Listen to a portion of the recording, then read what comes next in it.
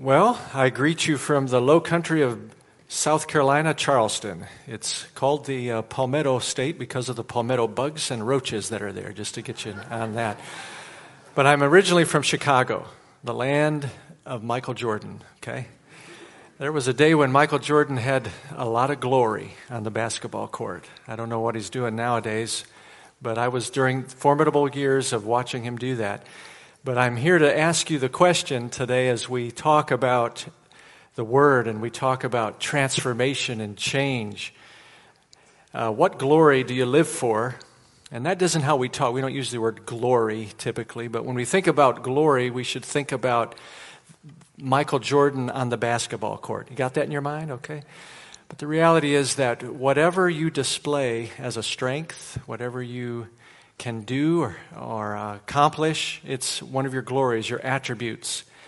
And if I were to ask you, what glory do you live for, either to attain or to be close to be near? That's what the ultimate question this morning is about. I desire and I do based on what I believe is most glorious. Have you ever thought of it that way? What is most valuable to me right now? The toys I played with at age 6, the grades I pursued at age 10, the extracurricular activities I participated in age 14. What do I gain from it? What kind of glory do I get from this? What do I get to participate in? The apps I download at 16, the vocation I choose at 18, the person I date at 21, the words I choose to speak when in conflict, all these things are controlled by the promise of experiencing some sort of glory, some sort of gain. And my wife is one of my glories, right, over there in the corner of the chair there, my wife. But we have different things that we value. And today the passage of Scripture, if you turn in your Bible to 2 Corinthians chapter 3, verse 18, just turn in that for a moment, and I'm going to read that. And then I'm going to pray. But here's what it says in 2 Corinthians 3:18. It says, "But we all, with unveiled face, beholding as in a mirror the glory of the Lord," the value of the Lord, "are being transformed into that same image from glory to glory, just as from the Lord, the Spirit." Let's pray together. Father, there are so many wonderful things in your word, but I would echo with a lot of other studiers of your word, followers of your Lord, of the Lord Jesus Christ, your Son, that this verse is the peak when we think about how we change. It is our favorite verse. And may we today gain something from it that helps us deepen our understanding of what it means to behold the glory of the Lord and become near, become like that which we behold in you. We pray this in Jesus' name. Amen.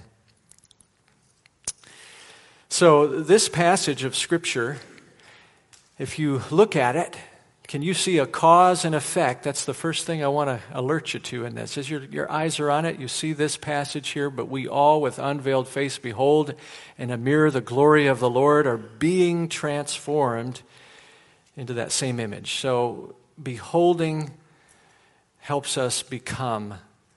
And then it goes on to say transformed into the same image from glory to glory as just from the Lord the Spirit. It's been described as the divine perspective of change. And if any of you know John MacArthur, it is his favorite verse. So it's interesting to connect with that. I think it was my favorite verse long after it was his, though, okay?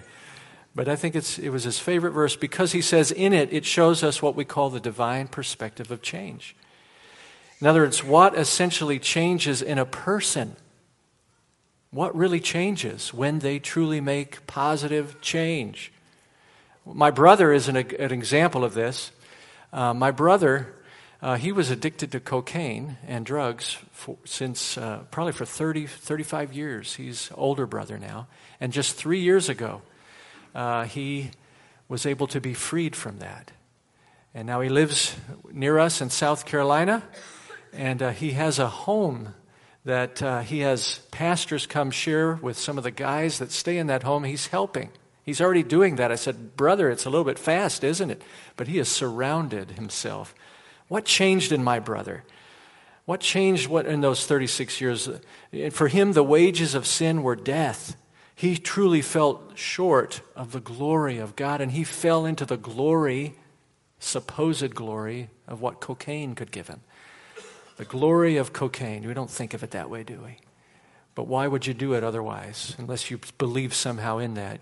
There was some kind of gain for you, good in that. He had a habit problem, no doubt, behavior. He had a thought problem, no doubt, cognitive. He was thinking about things wrongly. He had a desire problem, no doubt.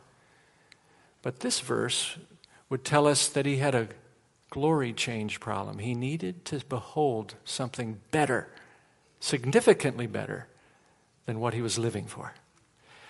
And so when we think about change, think about glory change. Whenever you have someone that's addicted to something, they're living for the glory, even if it's small.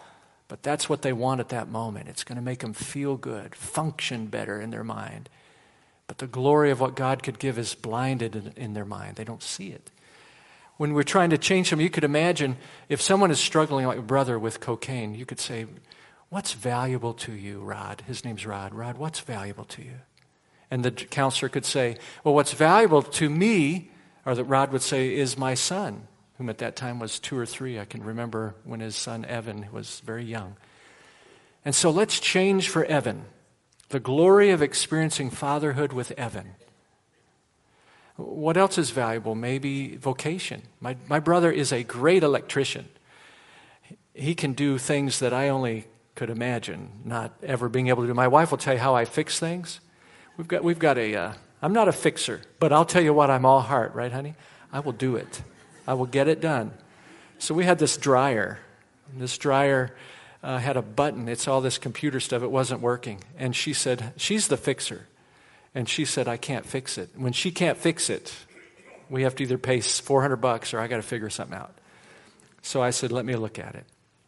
I got my snippers, and I snipped a hole in the dial, pulled that dial out. Did I fix it, actually? She says no. I think I did, but she says no. We'll go with that. But my brother's vocation could be destroyed by cocaine. The glory of a vocation, the glory of a relationship. How about the glory that comes from the true and living God? Where does that fit into motivating a cocaine addict to change? That changed my brother. I'm here to tell you. He loves Jesus, I think, more than me, and sometimes I just see it in him. He loves the Lord. He sees it. So this verse says there is a cause and effect. Do you see it here? Beholding the glory helps you to become conformed to the glory. Beholding as in a mirror the glory of the Lord, are being transformed by that glory. The essence of our problem as human beings, according to Scripture, is Romans 3:23, right? For all have what? But why did we sin? Because we're falling short of what? The glory of God. Take that in for a moment. When every time Tim Bryant gets sad to the point of doing something wrong or not fulfilling my job, I'm too depressed to do it, I'm living for some glory smaller than what God offers me. Not that it couldn't be a sad thing I lost, but what's bigger than that? And whenever I get sad or mad about something. Anybody get mad here in the last 24 hours? Look at all those hands, Pastor. Woo! I'm just kidding. I'm not going to make you raise your hand. Mad isn't always sin, but it often leads to sin. And it's often motivated by some glory, some value that someone has attacked or keeping you from. I want peace. I'm very mad now. I want peace more than anything. So I'm going to get mad. Do you want the glory from the true and living God more than you want peace? Because peace comes as a fruit of attaining the likeness of Him. Do you want that? Sad, mad, bad, If anyone got sinful in the last 24 hours, you were falling short of the glory of God. Well, that's to make the rhyme work here. Sad, mad, bad, and frad. Frad rhymes with what? Fear. Those are the common realities when you're counseling. Sad, mad, bad, frad, okay? And remember that. If you can biblically help somebody see how to change in those areas, you've got 90% of what people really need help with. They come in for counseling because they're either sad, mad, bad, or frad, okay? When you're afraid, what glory are you living for? But this verse would better say it this way: what glory do you need to be living for? Anybody remember Jesus' words to worriers? Let's pick on frad people here today, since it's such a noble sin. If you're not afraid, you're probably in sin, right? I'm just kidding. There should be a concern. It's a holy concern. It's anxiety sometimes. But Jesus speaks to worriers in Matthew 6. He demonstrates this verse. We all with unveiled face behold the glory of the Lord. So what does he do with worriers? He goes and he says to them, consider the birds of the air. Look at creation for a moment. That's what he says. Who feeds those birds? He's just demonstrating the glory of the Father's care for infinite number of things out there in creation. And are you not more valuable than the birds? So now he connects you with that glory. And then he goes on to say, Solomon, in all of his glory, wasn't dressed like the lilies of the field. So why do you worry if he's your dad and he's got that kind of glory and you're his child? Do you see how Jesus would take that, and Paul would say here, that's a demonstration of what we could call doxological change, where you're having glory change. You're looking at God's glory and you're changing from the inside out. The cause and effect relationship, the first point I want you to make here today in this passage is, what is the cause of change in this verse? I'm going to test you right now. We're doing a test right now, okay? This verse says the cause of change is what?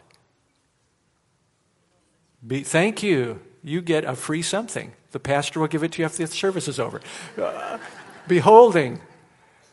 All right, we've got to figure out what beholding is. We don't use glory a lot, but we've tried to define glory. We don't use beholding a lot. We're going to try to define beholding. But so beholding, and then what is the effect of beholding according to this verse?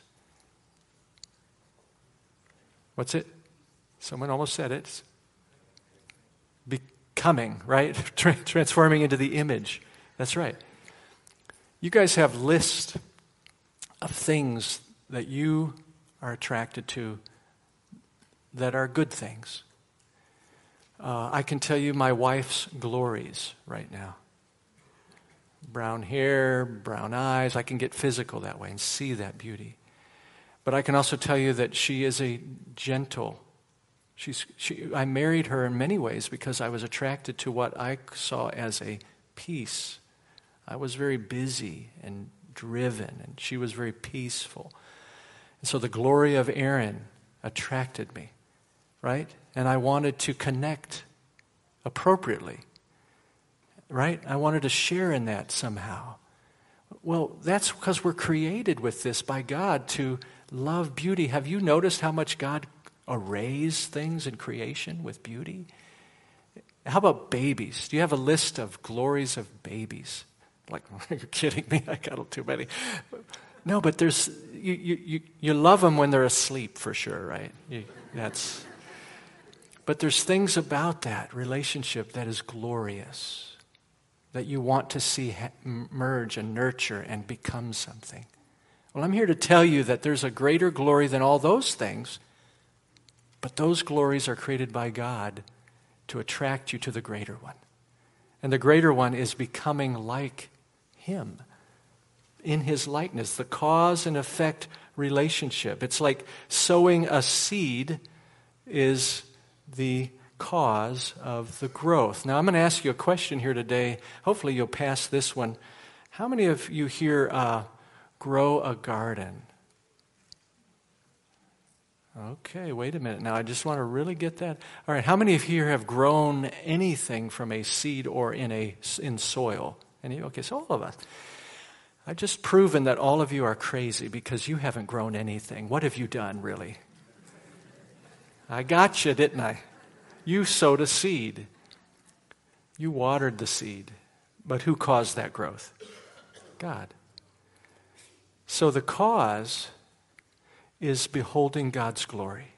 That's all this verse is telling you to do. Behold the glory of Christ. Behold who he is. And the effect of that is what? Transformation. And that's what we want to encourage to happen in those that we help grow by nurturing that. Here's what John Owen, the Puritan, said. I'm going to just read it to you. He wrote the glory of Christ on his deathbed. And here is one of the statements he made. He said, "Do any of us find decays in grace prevailing in us, a senselessness, a coldness, a deadness, a lukewarmness, a stupidity, spiritual stupidity he called it? Do we find an unreadiness to exercise grace in life? Would we have our souls recovered from this? Then let us assure ourselves there's no better way for healing to occur." He used the word healing, and deliverance. No other way but this alone. Very emphatic. But by obtaining fresh views of the glory of Christ as it relates to his office. And a steady abiding in that. Constant contemplation, meditation on his glory will transform us and revive grace in us. Have you ever experienced that? When you're singing a song or you're meditating on some beauty or you go out to creation, what do you see there? You know, does it draw you to revive your hope in him, your desire for him? Does it heal you? There was a 4-year-old that came into counseling, and her, again, I told you this in Sunday school, but I'm going to share it again here just for those who weren't here, but her COVID had killed her grandparents. She never wanted to leave the side of her mom and her dad after that happened. What was her great need? What was her great deficiency?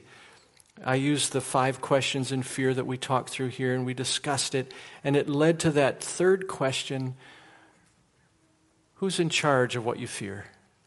This gives me a chance to demonstrate the glory of my God to the little girl. And she had faith in God, and as a result, her fears were changed. She was transformed. And she drew pictures of this, and it was helping her meditate on the glories of her God. She drew a picture of a cat trying to kill a sparrow because she wanted to reflect on Matthew 6 that said, "Not a sparrow falls to the ground apart from your Father."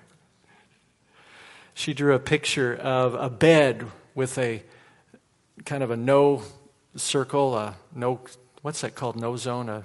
Anyway, whatever it was, it showed Jesus doesn't sleep or slumber. And one of my favorite was she drew a picture of an angel. In Psalm 34 it says, "The angel of the Lord encamps around those who fear him," right? To rescue them. Those pictures and that nurturing of faith caused her to be free from fear because she focused on the glory of God as 2 things: a king and a dad. Very basic, isn't it? So much that a 4-year-old, right, could do that. Then there was a guy came in, he was mad. He had an anger problem. Conflicts, communication. He couldn't connect well with his family, his wife. He was what would be profiled as an abuser. He had done some things that were very wrong. And what was his greatest deficiency? Right? Was it what had happened to him growing up? Or was it what was not happening right now in his mind? Was it the past, or what was missing? Was it what was present in his life, or what was missing? What was he deficient in? He had received counseling in the past on his anger. The counselors tried to convince him the root issue was low self-esteem. In other words, he was insecure, and he felt the need to ensure his family respected him. He needed their respect to feel secure. I began to counsel him that his root issue was pride. Now, I didn't just plop that on the table, hit him over the head with it, but we gently got into that. You know how I did it? I opened his eyes to the glory of Christ. I attempted to open his eyes and nurture to the glory of Christ's humility. We looked at Philippians 2. Some of you may be familiar with it, but we did. We just talked about Philippians 2. And there Philippians 2 says that Jesus Christ, who is the very existence God, right? He was the very form of God. He emptied himself. And I use this little 4-step into understanding the humility of Christ. I said, number one, Christ stepped off his throne. And then I began to share with him my own situations about, I have to do that sometimes. I want people to respect me. Anyone here want anyone to respect them? Sure. But I don't need them to. The most important thing I need to have happen is God to exalt me in my disappointments. That's called humility, and Jesus demonstrates it. Let me show you how he does that. And then we talked about Jesus stepped off his throne. He let go of his rights.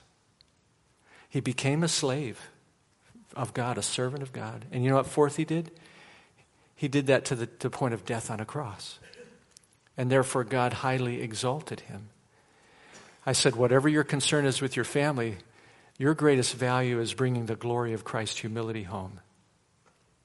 Do you want to be valuable or do you want to be respected first? What do you want? See, I'm appealing to his understanding of what's valuable and I'm connecting it to the glory of Jesus. That's what this verse is telling us again. Beholding, we become. I deepened that by talking about his repentance and his change, by talking about God as a righteous judge. So right now I've given you 3 basic glories that I want you to focus on. Beholding the glory of the Lord. 1, he's a king. I use a title to help you understand it. He's a king. You agree God is a king? And what do kings do? Anything they want if they're sovereign, right? Exactly. He's a father. What do fathers do? Provide, care. He's a judge, right? What do judges do? They put you in jail and put a consequence. He is a sovereign king. He's a good father, and he's a righteous judge. And based on those 3 things, I have found that as I talk to people struggling with sad, mad, bad, or frad, they can begin to see things different, want to attain more closeness to that kind of a God, and change into the image properly of that God. So the cause-effect relationship here, we behold the glory, is the seed, and we become conformed to that glory is the result. And the second thing in this verse is I want you to observe some of the key people. First, notice this, it says, we all with unveiled face. He's talking about Moses, and in the context, Moses had veiled his face after receiving the 10 Commandments. And what did Moses ask God for? Show me your what? Show me your glory. Moses said, don't just give me logs, show me glory. And the glory of God then passed in front of Moses, concealing him in the cleft of a rock. And he saw the backside of God in terms of his walking by. And just from that, his face physically glowed. This is an odd thing because we're not real mystical. We are, as Christians, we believe in an unseen God. We're mystical in that sense. What is that? What did it look like? I'd like to have one of you children draw me a picture of what you think Moses' face looked like. What was the glow? Because he had seen God, not fully, but a refracted view of God. And his face glowed so much that they had to put a veil over it when anyone would talk to him. So the mirrored reflection of God, the backside of God, caused people to be afraid of that. I mean, it would be kind of weird if your pastor's face started glowing, wouldn't it? Kind of odd. I'm kind of scared. I'm not going to that church anymore, right? There's something wrong here. But there was no freak show here. This was real. His face truly glowed to the point that they could not, would not, didn't want to be around him. Well, so here we say, we all with unveiled face behold in a mirror the glory of the Lord. So here we see that the people we're talking about is veiled people and unveiled people. And 2 Corinthians chapter 4, verse 4, just a few verses later, will say that our message is concealed because the God of this world has blinded the minds of the unbelieving that they may not see the glory of God in the face of Christ. So there are two types of people in the world, veiled and unveiled. What are you this morning? Do you see the glory of God in the face of Christ? Do you look at the cross? Do you look at Jesus and say, value? Or do you look at the world and say, more valuable? There's two boys that were brought to me for counseling. They were 16 and 19, and they were smoking marijuana, and their parents were sad, completely sad. And when I start counseling a person, I try to relate with them, obviously, but where do we go from there biblically? And one of the things I asked them, they thought I was going to say, let me tell you why marijuana is wrong. That's behavior. I want to know about who or what they believe is glorious, value. Obviously, they thought smoking marijuana was valuable enough to do it. So I began to ask them some questions, and I ended up saying, let me ask you, just before we even get into any of the issues here, what do you believe about Jesus? What do you believe about Jesus? And they went through the Sunday school answers of he died on the cross and all this and that, which is very important. I'm not minimizing, but we're going to move from there into now, how do we change in light of that? I wanted to know if they saw glory. I didn't want to know if they just saw the person, but the glory of Jesus. At some point, if I was having a live wire, so I asked them, I said this. I said, do you believe that Jesus knows best? Do you believe he is wise, in other words? Is he wise? And they said, well, yeah. I said, do you believe that he loves most? In other words, he not only just knows best, but he loves most. Do you believe in the glory of Jesus as the wise and loving person? Knows best, loves most. And obviously, at that point, I kind of had him in a corner, but not in a way that they couldn't get out of it. They could just say they didn't believe it. But they believed it. And so then I just asked the next question, do you believe that Jesus would smoke marijuana? They're like, didn't expect that one, you know. And I remember when Isaac was younger, and I told you the story in Sunday school, he wouldn't go out to take the trash, but I'll tell you another story. My son was just a rebel. He didn't brush his teeth one night, and he said he did. He lied. So he felt so guilty, he got back up and stood in front of me. I said, what's wrong, Isaac? It's time to go to bed. And he said, I don't feel right. I said, what, did you do something wrong? Yeah. What was it? I didn't brush my teeth. It's like, well, that was good. So I said, son, and it just kind of came to me. You know, he's being deceived, right? Like we all are. Living for some glory. The glory of going to bed early. Yeah. Hallelujah. Right? What a great glory. At the expense of what? His teeth falling out. Oh, well, who cares, right? It's funny how living for the wrong glory destroys lots of things. The wages of that is what? Death in many areas. So I just asked him that question. I looked at him. It just kind of popped into my head. I said, son, let me ask you, who knows best how to take care of you, you or me? Now, at that time, I still did in his mind. That's good, right? You get older, they think they do. I said, so who knows best, you or me? Well, Dad, you do. I thought he was going to say mom, but I got that one.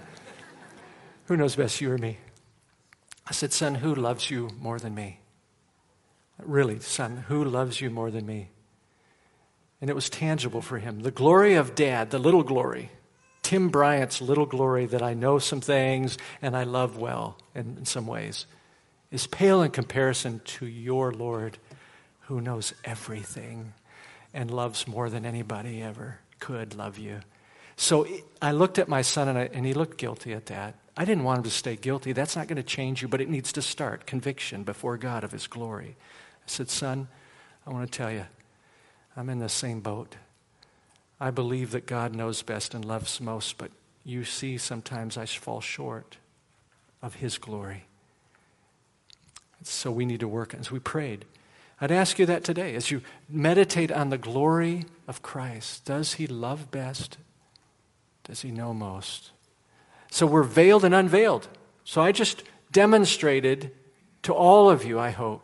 Some of you in this room may still be veiled. You don't see the glory of the Lord. You don't see the Lord as glorious. But all of us, if we're saved, we have some measure of our understanding of Christ being enlightened. And that's because the next person in this verse, look at that verse again here, we all with unveiled face, behold as a mirror, the glory of the Lord, are being transformed into that image from one degree of glory to another, just as from the Lord. And here it is, the Spirit. Where did we get the veil removed? In the Spirit. That's how we got it. We got it from the regenerating work of the Holy Spirit. The Holy Spirit ministry to us, according to John 16, is to convict us of sin, righteousness, and judgment. Has He done that for you? Has He opened your eyes to the realities of your failure to live for His glory and His righteousness and His judgment as a result of that? The New Testament saint can see and comprehend this glory more and not be veiled like the world is veiled to that. And it is from the Lord. It is from the Spirit. The veil is removed in the Spirit. The responsiveness to the glories of God is removed by the Holy Spirit. We can see and be affected. We can see and connect with that glory. He becomes our Father now. He's not just a glorious Father. He is now our Father through the forgiveness of Jesus Christ. He is not just a sovereign King. He is our sovereign King. He's not just a righteous judge. He is our righteous judge who is a father. You know what fathers do, good fathers, when children are falling short of doing what is best for them? He doesn't judge them, condemn them in the way, sending them to their room forever. He redeems them. He buys them back, and then He tries to teach them He disciplines them to grow and change. My children have sometimes fallen short, as you know, we all do. And I remember looking at my son one time when he had fallen short, and I said, "Son, the reason that I want to keep you from this sin in particular," and it was private sin, private wrong things, I said, "is because your father, me, has had a physical condition for 30 years that started as a result of God disciplining me for my sin. My dad loved me enough in heaven to get me where He needed to get me, wanted me to get. And I want to avoid your having to go through the discipline of the Lord." The glory of our Father, the glory of Him being our judge, our Father, our King. These are the key pieces I have seen again and again help people with sad, mad, bad Fred get a new foundation, a new understanding of how to change. Regeneration by the Holy Spirit is the beginning of that opening of the eyes to the glory of Christ. And the end of that is when we get to heaven. And so when is the last time you spent time beholding the glory of the Lord? Just thinking about His glory, understanding it. Did you know that demons believe that God exists, right? Why are they not affected by it? Because they don't have the Spirit of God enlivening them. The Holy Spirit is the one that grows what we sow. And we need to be sowing, beholding the value of God, His attributes, that we may grow into His likeness. So critical that we hear that. Now, there were 3 men in the Scripture in particular that prayed the big prayers. Moses, show me your what? Glory. That was important. David, in Psalm 27:4, he says this about God's glory. He says, "One thing I ask, one thing I seek." When a man after God's own heart says, "This is the one thing that I ask, this is the one thing that I seek," that means that everything else orbits around that, and that without that, life is destroyed. I live for the wrong thing. What is the one thing David asked and sought? That he would dwell in the house of the Lord all the days of his life, to behold the beauty of the Lord, which is attractiveness, that which is glorious. When is the last time you wasted time worshiping the glory of God? Yesterday, as Aaron and I were staying at this beautiful bed and breakfast, where they have these bison. That's one of the few foods I can eat, so I just go on and thank him for that, eat the bison. But here's the reality. We were looking out at creation. And there's a peace that you should be able to get from creation if you're that God's child. And evolutionists can't do that. They don't get comfort from that. They get scared. It's a lot of futility. The glory of the Lord, though, observing it, looking at it, knowing that we're praying, God, I want to dwell in your house and meditate on your beauty. That's the second guy. Now, Paul is the third one. But he didn't pray that just for himself. He prayed that for all of us. The book of Ephesians, thinking about how the glory transforms us and how Paul, who wrote this passage, believes this is how we change, beholding the glory of God. He said this. He prayed. He prayed 2 or 3 big prayers in Ephesians. You're probably familiar with this. I pray that out of his glorious Spirit, he may empower you to comprehend the love of God. So Paul is praying, I pray that you'll be strengthened out of the glorious Spirit, the work of God in you, that you with all the other saints may comprehend the height, depth, width of the love of God in Christ, that you may be filled up to the full measure of God.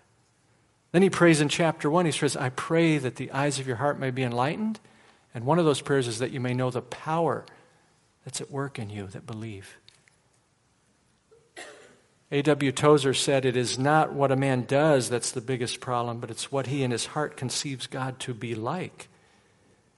And Paul is praying the big prayers, open our eyes. And when we're helping people change, we must pray, God, open their eyes. As I said in Sunday school, the change that happens in this verse is transcendent. It's beyond human manufacturing and rearranging furniture and changing behavior and thoughts and desires. It's changing your glory. It's changing what your heart perceives as most valuable, and it drives you now. It touches everything in your life now, just like drugs touched everything in my brother's life. The glory of God touches everything. And it's just the beginning of it. When you begin to do it, there's more to see. So, show me your glory. It's from the Lord, the Spirit, as He gives that to us. By the Spirit, it's the main two people in this verse. It's the unveiled, and it's the Holy Spirit who gave them the ability to be unveiled and responsive to the glory of God. So when we look at this, I want us to think about the third thing, observing the key terms here.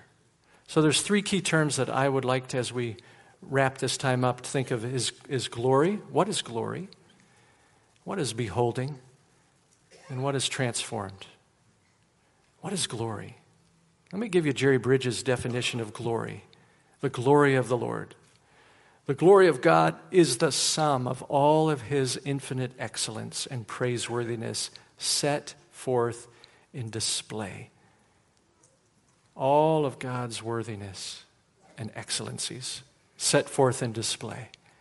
So when I look at the lilies of the field, do I see the amazing power and wisdom of God that's there? Glory is here. Here's the best way I've found out to say it for me and understand it, to biblically understand it. It is the worth, it is of the value, the attributes, the abilities, the accomplishments of a person or thing in display. God is invisible, so He demonstrates Himself as a Father. He demonstrates Himself by being a creator. He demonstrates Himself by being a judge. He demonstrates Himself by being a king, and things happen according to His timetable. So, demonstrating the glory of God in your own mind. What is beholding? Beholding is more likened unto not just looking at something, but being amazed by it. I'm amazed. Now, my wife is amazed at many things that I am not. Right? You go into a store, she'll see something, but then I'm amazed at things she's not. But one thing that we all have in common here, if we're believers, is when we start talking about some glory of God, we start beholding it, not just looking at it. Beholding it. We're amazed by it. Beholding and meditating is part of how we behold. So let me do a meditation practice here on you. I want to do one more attribute of God as soon as we're thinking about beholding for a moment. I want you to think of beholding the wisdom of God for a moment. God's wisdom. Beholding the wisdom of God. So, fellow worshipers, let me just take you on a moment here to think of God's wisdom and see if it helps you change. See if it helps you. Let's stand amazed at the boundless knowledge, understanding, and wisdom of our God. It's unlike humanity, whose capabilities are limited, finite, fallible. Our God possesses perfect knowledge of everything, and that knows no boundaries. I was reading about the design of a jet engine recently. The first observation that I made is that humanity requires much teamwork to get anything done. Our God doesn't. He doesn't need us, as it says. The development, though, of a jet engine requires the involvement of aeronautical, technical, electrical, structural engineers, all involved. Some engineers design, others test other components from outside suppliers. It's a massive amount of team effort. No one engineer could possibly design a jet engine on their own because of the sheer amount of knowledge and understanding that it would take. All of that. The second thing that, as I was reading about it, I recognized is that it's accomplished by much trial and error. You ever hear people improve, designers improve on things and they actually don't? Your phones get worse, things get worse. God does not have to improve on anything he does. He gets it right the first time. Let's take that for a test drive for a moment when we think about the magnificence of the human heart. He didn't need, it's much better than a jet engine in terms of how long it has to last. 75-year life expectancy. No maintenance, no lubrication. Weight not exceeding 10.5 ounces. It needs to pump 2,000 gallons per day. Valves operating 4,000 to 5,000 times per hour. We have reverence over that God. That God's knowledge of how to do a human heart or a brain, we could go beyond in bigger ways into space. That God's knowledge is three things. It's intuitive. It comes to him immediately. He doesn't have to rethink. It comes to him like that. I'm going to create a human. I'm going to create a world. It comes to him, and it's without having to learn it. It's infinite. There's no end to it. And the last I is it's infallible. It always accomplishes. And let me end with this thought. That God, wisdom, has done something better than creating amazing things out of nothing. You know what he's done? He's created good out of existing bad. And if you're a believer here today, you're evidence of that. That he can take a rebel like Tim Bryant and turn him into a saint that's growing in his glory. That's an amazing thing of our God. He, through the cross of Christ, has accomplished his wisdom in the most remarkable way. It's his glory. If you were to take this passage of 2 Corinthians 3:18 and look at it through the eyes of other passages in Scripture that talk about change, you would see parallels to what I'm saying. It's not like this verse is the only verse that talks about becoming by beholding. But I will tell you this, Romans 12:1 and 2, a very famous verse. Just look at this for a moment through the eyes of 2 Corinthians 3:18. Some of you probably could quote Romans 12:1 and 2. It says, in view of God's what? Mercy. Offer your body. So you change your behavior, you offer your body in light of what? His glorious mercy. And then at the end of your life, here's what happens. The change is completed as we work through our issues and work through our problems by beholding his glory. Here's what 1 John says, brothers and sisters, it's not yet appeared what we shall be. But when he appears, we shall be like him, for we shall see him just as he is. Isn't it remarkable that we begin the Christian life by beholding the glory of God's justice, then beholding the glory of God's kingliness to send us to prison, to enforce his judgments in hell, and then the glory of God's fatherly care that would die for us. And then we continue through life by beholding the glory of his wisdom. We don't just obey rules, we're following wisdom. And then that process of change that's going on in all of us ends by beholding face to face, full view, the glory of the one that we become transformed into his likeness immediately. J.I. Packer says this: the Christian instincts of trust and worship are stimulated by knowledge of the greatness of our God. But this knowledge is largely lacking today. And one reason that's why our faith is so feeble, our worship is flabby, he says. We're modern men, and modern men cherish great thoughts about man and have, as a rule, small thoughts about God. Let me just ask you as we close, what glory of God are you going to think on the rest of this day to be ready, to not get controlled by sad, to not get controlled by mad, to not get controlled by bad, and to not be controlled by Frad? They're all around you. Creation displays the glories of God. History is the mysterious glory of God. You see it. Jesus Christ is a full embodiment. We beheld his glory full of grace and truth. The Word of God is the special revelation of the glory of God. God has surrounded us with glory today. Relationships. You can taste some of the glory of God in relationships too. He's good. He's kind. You can taste his perseverance today if you behold his perseverance. You can taste his humility if you behold his humility. You can become like his humility. You can become more wise if you behold the glory of his wisdom. You can become more influential if you behold the glory of his influence. There's so many fruits that come. We behold and we become by the Spirit. But let's not reduce the fact that without the Spirit, it's just information.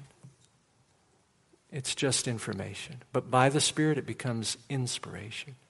You can endure anything with the glory of God by the Spirit in view.